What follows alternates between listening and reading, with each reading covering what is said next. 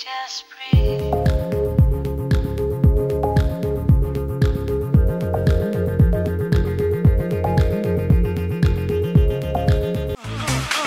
I said I'm walking down the street with my Nikes on.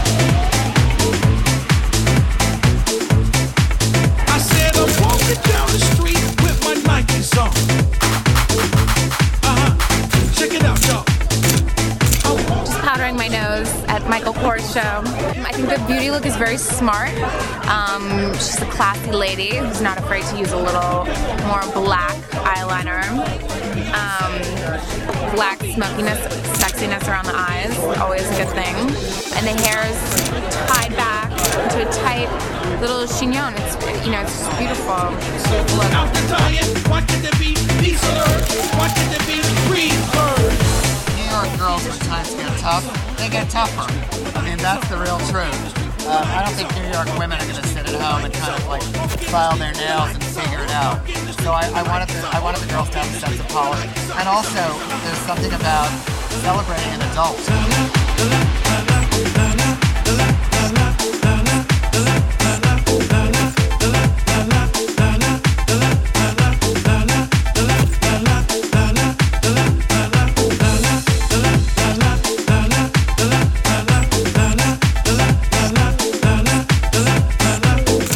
Basic smoky eye, very simple.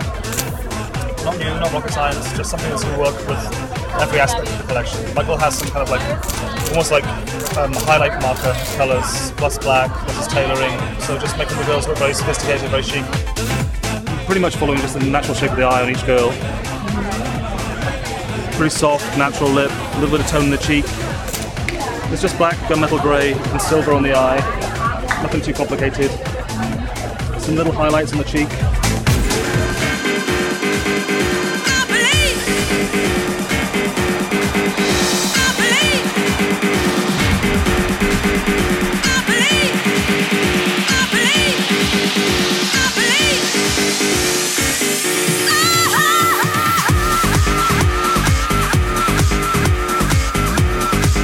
Michael wanted a more grown-up look, more polished.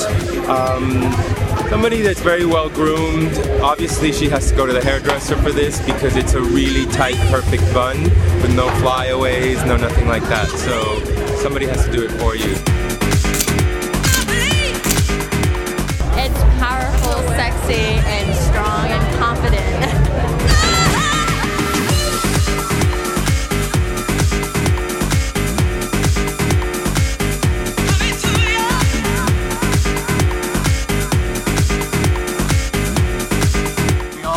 Black and our gray all the time. So there are the reimagined black and gray pieces.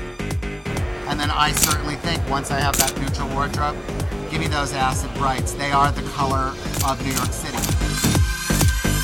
And I think it's a fun way to kind of interject some spice and fun into a wardrobe without necessarily walking around in head to toe Barbie pink.